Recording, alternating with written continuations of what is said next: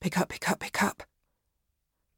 Sitting in her driveway in a blouse, work skirt and fleece-lined slippers, Jill stared at the single letter on her iPhone screen. A. The initial felt like an admission of guilt. As her employee, it would have been natural for Alex to figure in her scroll of contacts, professional and personal. Only nothing about Jill's connection to A was legitimate, let alone justifiable. And as of half an hour ago, she had everything to hide. Welcome to the O2 messaging service. The person you are calling is unable to take your call.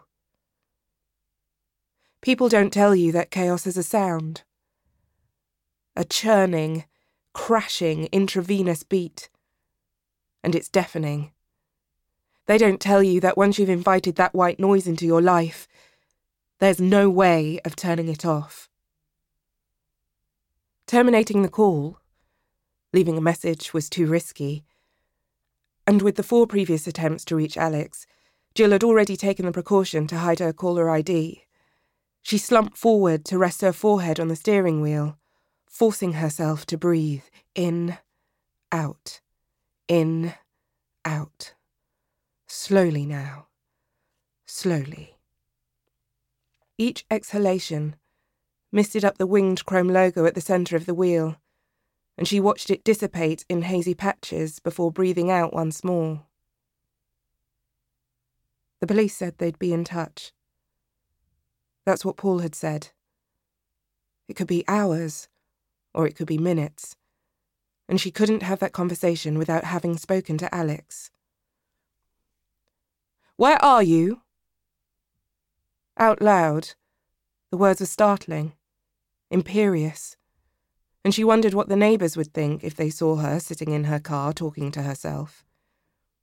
She wondered whether Stan, inside, had noticed her absence yet, and how much a human being could withstand before, like an overloaded electrical system, they cut out. The buzz of her phone brought her to, but it was only another message from Paul. It's on the news. With fumbling fingers, she slotted the key into the ignition, switched on the radio, and sat numbly through an amped-up exchange between an LBC presenter and a vegan campaigner before, finally, they cut to the news. Jamie was third on the bill, only he was no longer Jamie, but a 46-year-old man found impaled on railings on a northwest London building site.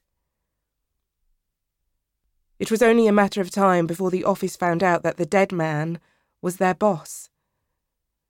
And as a reporter at the scene delivered details she could never unhear, Jill pictured the news spreading in startled cries and wild, unpunctuated emails from desk to desk. She saw hands clamped across mouths, tears of disbelief, mayhem.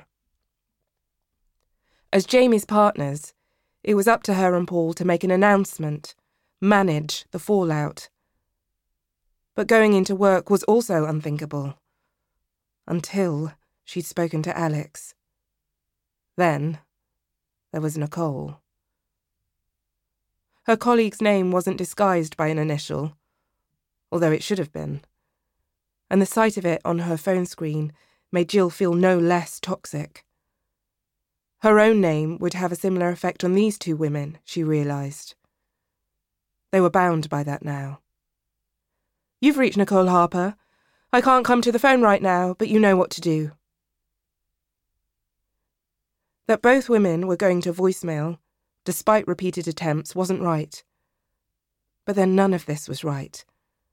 And what could Jill do? But try again. "Hello?" Nicole's voice sounded artificially bright, as though put on for her benefit. Then Jill remembered her withheld number. "It's..." She cleared her throat. "It's Jill." "One sec." A party blower blared in the background, followed by a discordant jumble of childish joy. "Sorry, who?" She heard the jingle of a door swinging shut, all jollity sealed off behind it.